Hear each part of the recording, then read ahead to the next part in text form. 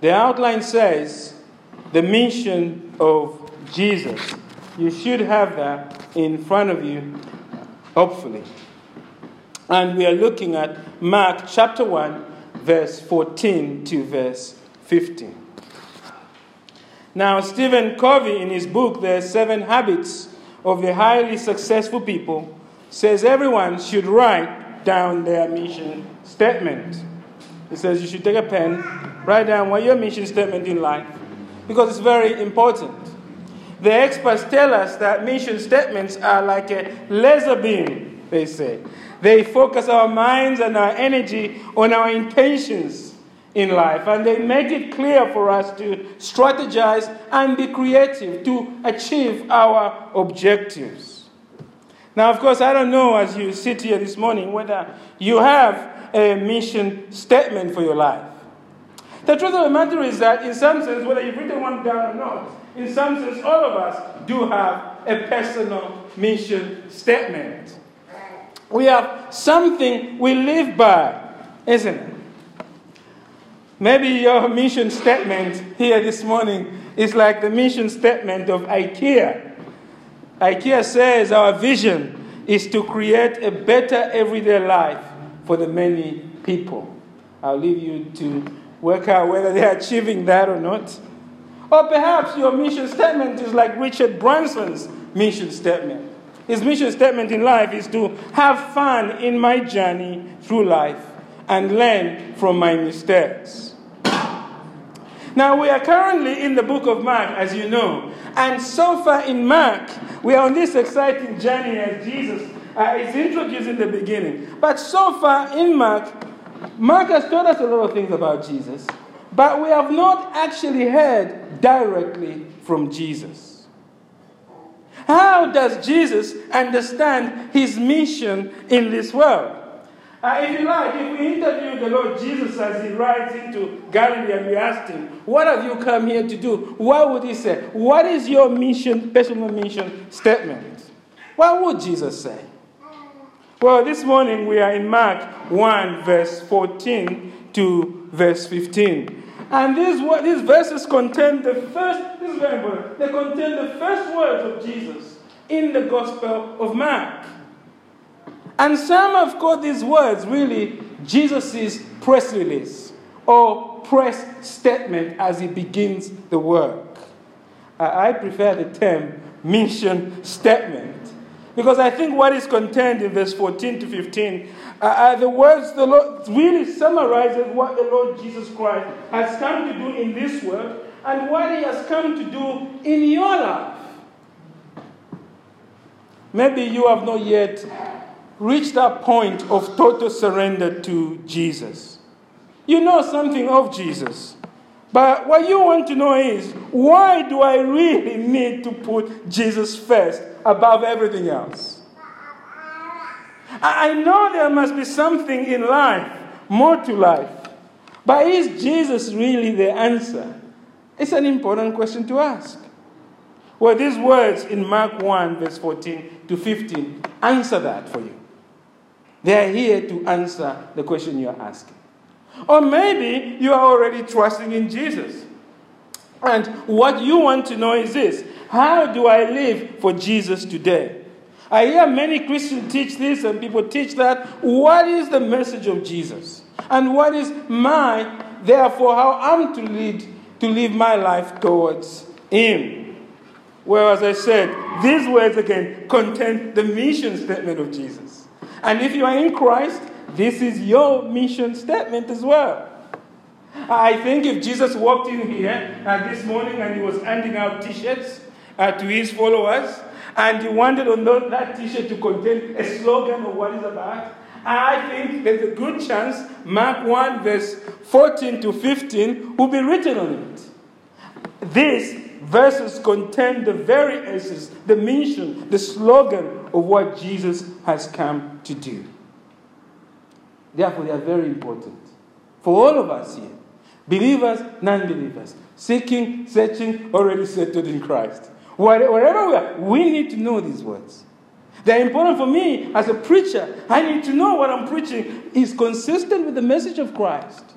They are important for us as a church. What is our church about? This is the mission statement of Jesus. And the mission statement of Jesus must be our mission statement as a church. So there are key truths here I just want to flag up. They are in your outline. Together, these key truths form the mission statement of Jesus. The first truth we see here is that Jesus has come for people who don't not want him. Jesus has come for people who wanted nothing to do with God or Jesus. Look at verse 14. Mark starts this new section. And not with Jesus. This is very important. But he starts this verse with some bad news about a man called John the Baptist, who we've already met. Look at verse 14.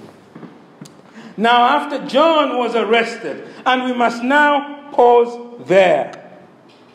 Because we see here that John the Baptist, the great prophet who we have met before, has been sent by God, we know that, is now being incarcerated in what we might say the Belmarsh of Galilee. He's in prison. And Mark later tells us that John is in prison. Why is John in prison? He's in prison because Herod Antipas, the ruler of Galilee, has refused to turn away from sin. He's committed a terrible sin, and John has been telling him, repent and turn away from this sin. And Herod Antipas is not happy, and his wife, this mistress is not very happy, and she's got Herod to put John in prison. Let's read Mark. Just flick over to Mark chapter 6, verse 17 to 18. That's why you find out why John is in prison.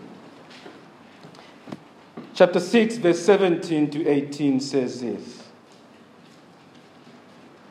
For it was Herod who had sent and seized John and bound him in prison. Why? For the sake of Herodias, his brother Philip's wife, because he had married her. For John had been saying to Herod, it is not lawful for you to have your brother's wife. Herod has arrested John because John is telling him to repent and turn away from this terrible sin he's committed. John has been calling him to go back to God.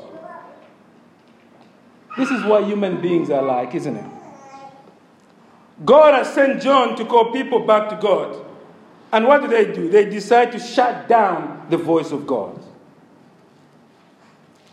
And we see this rejection of God in many parts of the world around us today. There are many parts of the world today where followers of Jesus are being routinely arrested and being put to death. Just like John. I read Open Doors recently, 2 weeks ago, recently released a statement on India. They said that in India there's been a 20% rise in atrocities on Christians. Christians being put to death in India. We see this rejection of God not just there in the persecuted world, we see it right here on our doorstep. You are free in this country to believe in Jesus, but just don't talk about it at work or too publicly. In this country, we are seeing many street preachers being arrested, and the devil keeping them busy before the courts, because the devil is keen to shut down the voice of God. We're seeing teachers losing their jobs because they're standing up for Christ. We're seeing nurses losing their jobs in this country. Right on our doorstep.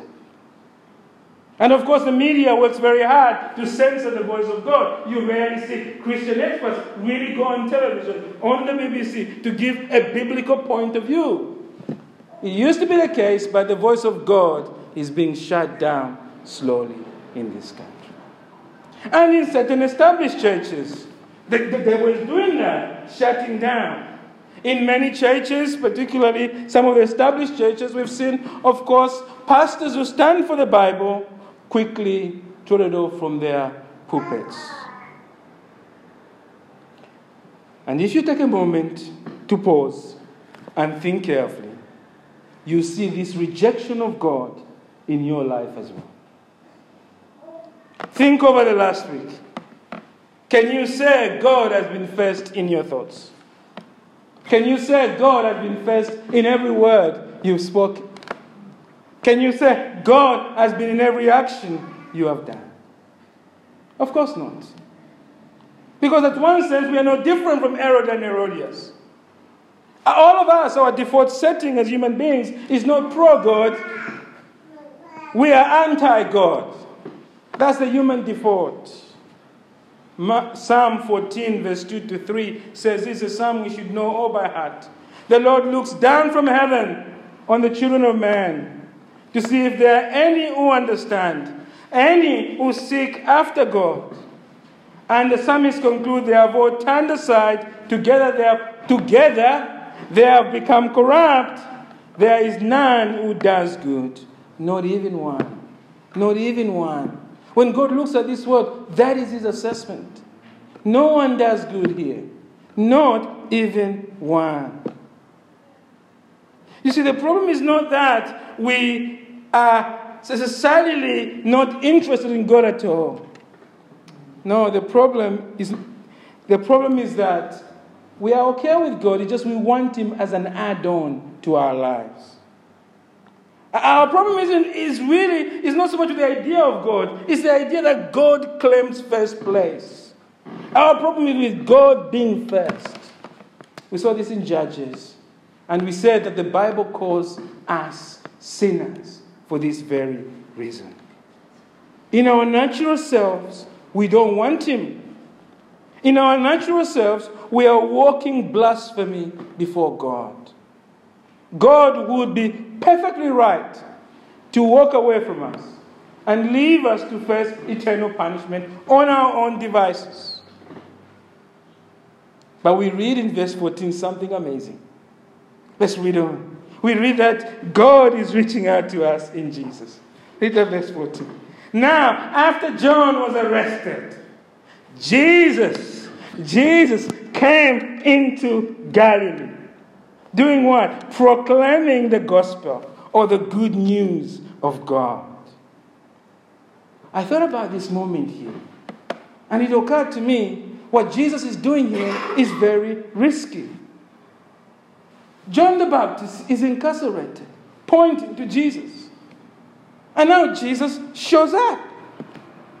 And he's showing up bearing good news for people who do not want him. He's risking arrest to reach out to the human race. Risking rejection, even death on the cross, you bear that. To come to us. Don't miss that the word there, good news, is the word gospel there literally is good news. Jesus is coming. He's entering the scene here in Galilee. He's arrived after so much rejection of the very man he has appointed as his PR agent. Maybe you think God is some distant cosmic taskmaster who is only interested in ordering you to do things, but he doesn't like you very much. Some of us have that idea of God. Jesus is saying, put away that idea. Yeah. Put away that idea of Jesus or God in general. Put away any idea that Jesus is like some friends or colleagues that you have who do not like you at work or in your life, but they hang around you really just to get something from you. Jesus says, put away that idea. Put away any idea that Jesus has come to set difficult rules that you need to pass in order to feel accepted and loved by him. Put away any idea that Jesus has come for you because it is easy. Jesus has come to lay down his very life for you on the cross, to die for you. Jesus is saying here, look, put away any idea that I've come because you asked for me. I am the one who's chasing you to be with me. I am the one seeking you out. I am the one risking rejection, risking death to reach out to you. And you know what? This is the first thing all of us need to understand about Jesus, about his mission in this world. Jesus has come for people who do not want him. This is what Jesus has come for. Incidentally, if you're a believer, that is also your mission, if you share that. to reach out to people who do not want him. That must be the mission of this church, to reach out to people who do not want Jesus. Because you see, this sets Jesus apart from religion. Religion is man seeking God. Jesus is God seeking sinners who have rejected him. There is nothing like Jesus. And this is why it's good news. This is why this passage is good news. Here, the second and final truth we learn about the mission of Jesus is this: Jesus is God coming to reign. So the first thing we need to know about his mission statement is that Jesus has come for people who do not want him. That's the first point. The second thing we see here is that Jesus is God coming to reign as King. Let's go back to verse 15. We see there that Jesus has come to bring good news. The question is, what is this good news? What verse 15 tells us? Let's read back from verse 14. Jesus came into Galilee, proclaiming the gospel of God and saying what? What is this good news? The time is fulfilled, and the kingdom of God is at hand. Now, at this point, we must pause and take note of something very important. Mark is written in New Testament Greek. And in New Testament Greek, there are two words for time. Okay? The first word is chronos, which means the normal passage of time.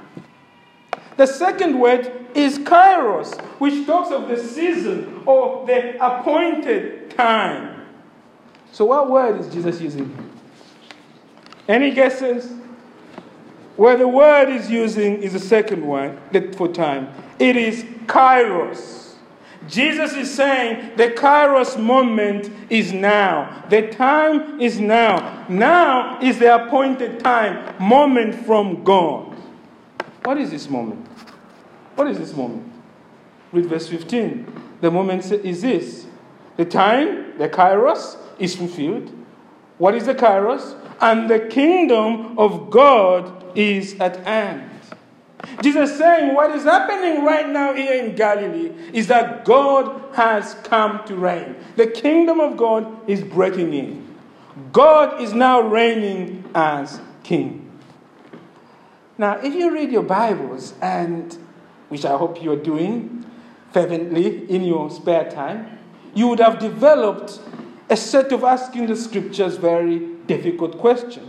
And as you come to this passage, the first question you must ask yourself, hang on a minute. Jesus is saying the kingdom of God has come. God has come to reign. But is God not already reigning? Doesn't the scriptures tell us that God is king already? Well, the answer is yes and no. Yes, God is king as the creator and sustainer of all things. Everything exists by his providence. So in some sense, God reigns over all things. But no, he's not reigning as king, Jesus is saying.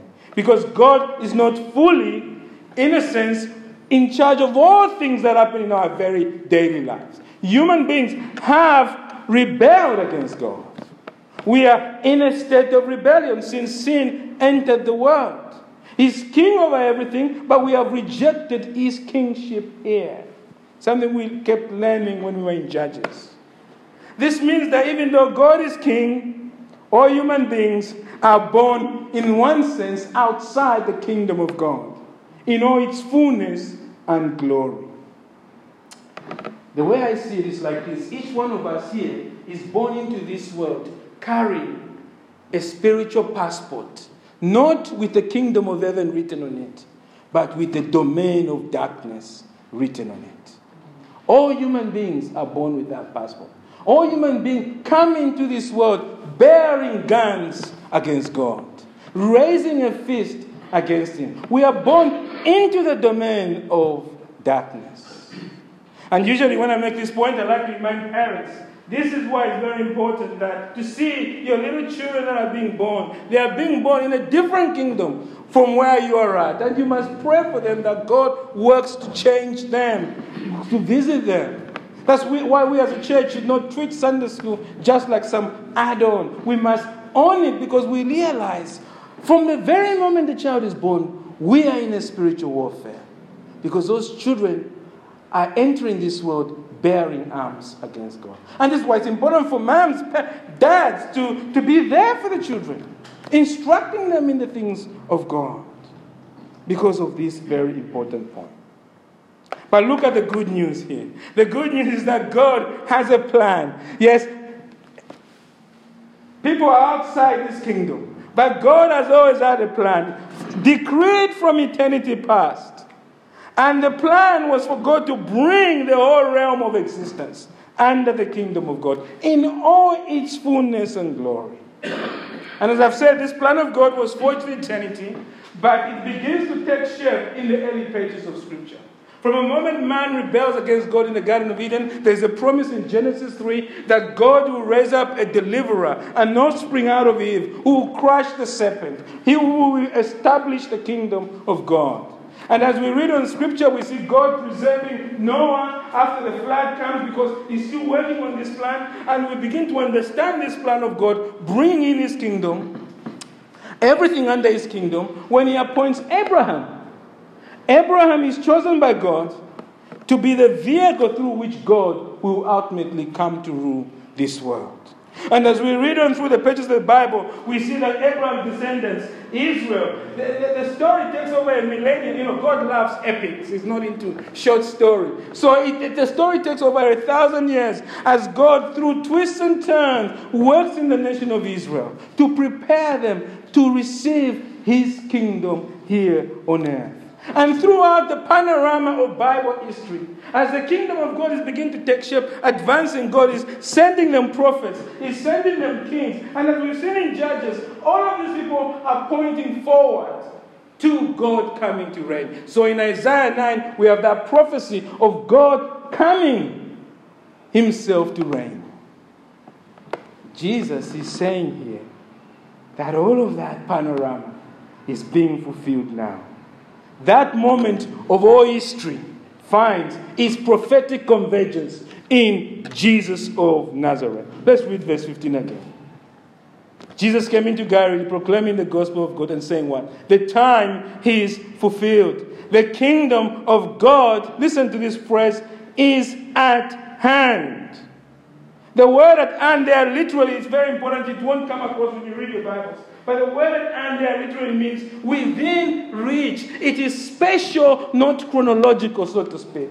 It's not referring to time. It's referring to proximity. It is at hand. It's within reach. You can almost touch God, he's saying. Jesus is saying God himself has come. You can almost reach out to him and touch him. Why? Because Jesus is God coming to reign. And this is the good news of Jesus.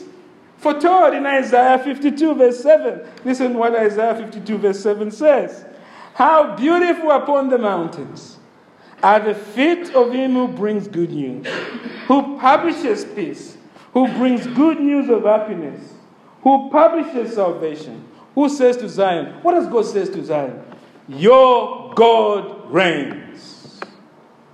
And in Isaiah 61 verse 1 to 2, we have a picture of what this reign of God is going to look like in Isaiah 61 verse 1 to 2. It says this, the Spirit of the Lord God is upon me, because the Lord has anointed me to bring good news to the poor. He has sent me to bind up the brokenhearted, to proclaim liberty to the captives, and the opening of the prison to those who are bound. What I'm saying here is that as we go through Mark, this is very important to understand this verse, because as we go through Mark, what we see in Mark now from this moment on is the unfolding of this kingdom of God. Who Jesus now will be doing things that will be showing us this is what God's kingdom is like. Because in Christ you now have this prophetic convergence, as I'm saying. All the prophecies of history are now fulfilled here. The kingdom of God has come. But we need to remember one thing when we say that. And this is very important. The kingdom of God is always a now and a not yet. In King Jesus, as I said, we see this prophetic convergence. Jesus is God as our King. That is the now. Okay? It is now. This is happening. We live in the time of the kingdom of God. But there is also an element of the not yet. Because you see, when Jesus comes, he ascends into heaven. And we are told in the scriptures that he will appear for the second time. That is the not yet. We are in this church age, the kingdom of God, but there's also what? The age to come. Do you get that? In the now, Jesus is our King, okay? And we are promised many blessings as we enter the kingdom of God. But also in the now, we are promised suffering. You need to get that. In this age, in this kingdom of God we are in, there are blessings and suffering. But in the not yet that is coming when Jesus appears, suffering will be done away with. Now, for some of you, this sounds like you know this already, of course, and you're wondering, why is the pastor belaboring this point? It seems so technical. Far from it. Here is the key to how you live your life. Because you see, many errors you hear in many churches and in other places come from this simple misunderstanding. The frustrations you have in your life come from this simple misunderstanding of this aspect of the kingdom. Many people are proclaiming, listen, they are proclaiming to you things that are for the age to come in the now. You get frustrated with God that He's not taking away your suffering because you think you're living in the not yet. In this life, in this age, you're promised suffering. You're promised to take up your cross and to follow Him. So let's go back to the main point here. The main point is that the mission statement of Jesus is that Jesus is God reigning as our King. The kingdom has come. Even as Jesus asked us to pray, your kingdom come. And the arrival of King Jesus demands a response from all of us. Look at verse 15 again. How should we respond to Jesus? Repent and believe in the gospel. Jesus is saying you can only enter the kingdom of God if you repent and trust in the good news He has come to proclaim. If you repent and trust in Him as God reigning among us. And let's not miss here this word repent, metanoia. The word used here, the repentance Jesus is demanding here is not regret. It's not I did something bad and it's quite terrible. I'm so sorry about that. I wish I hadn't done it. That's not what Jesus is preaching here. It's not even crying either that, Lord, I'm just in a terrible situation. But there's no change in heart, as children often like to do. That's not what Jesus is preaching here. The repentance Jesus is demanding from you is not even... By the way, should I say Jesus is demanding this? For clarity here, this is a demand from the King. It's not an option. You either repent or you don't. He says repent. And the repentance Jesus demands here is not merely knowing that He's demanding repentance. Or merely knowing that you are sinners before God. The devil knows that already. Judas knew that. And his response was to kill himself. The repentance Jesus demands here is metanoia. It's a turning from one direction and walking in the other direction. The 180-degree turn. You have not repented unless you have moved from one direction and going in the opposite direction. To repent, friend, means to come before Jesus and place yourself at His mercy. To ask Him to not only forgive your sins, but to change your life. And from that point on, when you've come to Jesus like that, He enables you to think differently, behave differently, live differently, love differently, and dare I say, feel differently. Because it's a transformation of the whole person. You have new affections for Christ.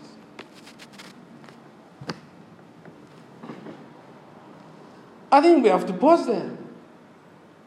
I think we have to ask ourselves, I've heard all about the Christian life. I've heard how it's been preached. I'm hearing it here from Jesus' own words. And we have to ask ourselves, does this accord with my experience? Have I come to Jesus and repented of my sin, going from one direction, going to the other, and fully trusting in Him?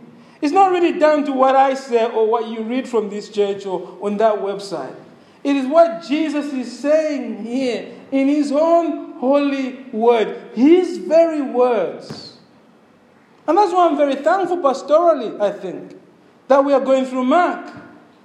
Because at least you can hear directly from Jesus' own voice. I don't want to say the horse's mouth because there's a lot of glory. But you are hearing from Jesus Himself.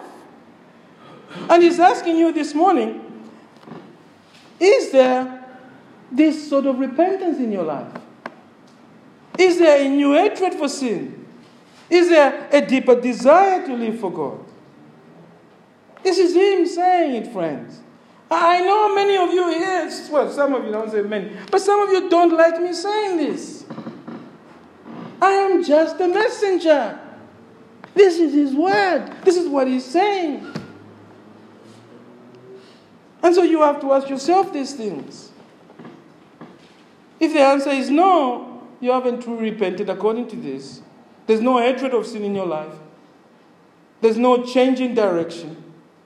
No affections for Christ. Then I'll be a lie if I tell you you are standing in the kingdom of God. You are not. And you need to approach God quietly this morning. Ask God to give you a new repentant heart that truly trusts in Jesus. Because you see, Jesus has come on a mission for you to bring you into the kingdom of God. So don't stay outside. You don't stay outside, friends. Don't stay there in the dominion of darkness. Because if you stay there, you suffer the consequence. There's an implicit threat in Jesus' word. He says, repent and believe in the gospel. Well, what if I don't? Well, He's saying the king has come. If you are rejecting the king's command, that's serious business. You remain outside there, but remember the juggernaut is the kingdom of God coming. And Revelation in chapter 12, I think, or 11 tells us that one day the kingdom of this world will be what? The kingdom of our Lord Jesus Christ. It is unstoppable. Whether you like it or not, the kingdom of God is going to advance. And if you are in the way, it will crash you. And the question here is, will you get in the boat, as it were? Jesus has come on a mission for you. That's what He's saying here. I have come here to bring you into the kingdom of God. Don't stay outside and suffer the consequences. And as I said, I know some of you find this hard to accept. But you need to hear it this morning. Because it's not how much mileage you've clocked in this church. It's not how much you have sat under preaching. It is not how much, whether you're born in a Christian family. It's none of that. It is these words. In His own words, our Lord's word. The time was fulfilled, and the kingdom of God is at hand. Repent and believe the gospel. Some of you have entered the kingdom of God. You are trusting in Jesus. You have a hatred for sin. You are longing to live for Him. You immediately recognize when Jesus said, the kingdom of God says, repent. Yeah, I've done that. I'm moving in one direction, going forward. I still stumble, but I'm believing in the gospel. There's a new hatred of sin in my life. You can immediately recognize these things. And so what you're asking me now is, what does this then mean for me? Because I tick the boxes. What does it mean for me? Well, let this be a river of comfort that washes you every day. Because you see here, no matter how long we walk with Jesus, there are always moments when we doubt whether we truly belong to Him. Sometimes we stumble in some sin, and after a struggle, we repent from that sin, but doubts start creeping in. I have the same doubts sometimes. And I'm asking, do I really know Christ?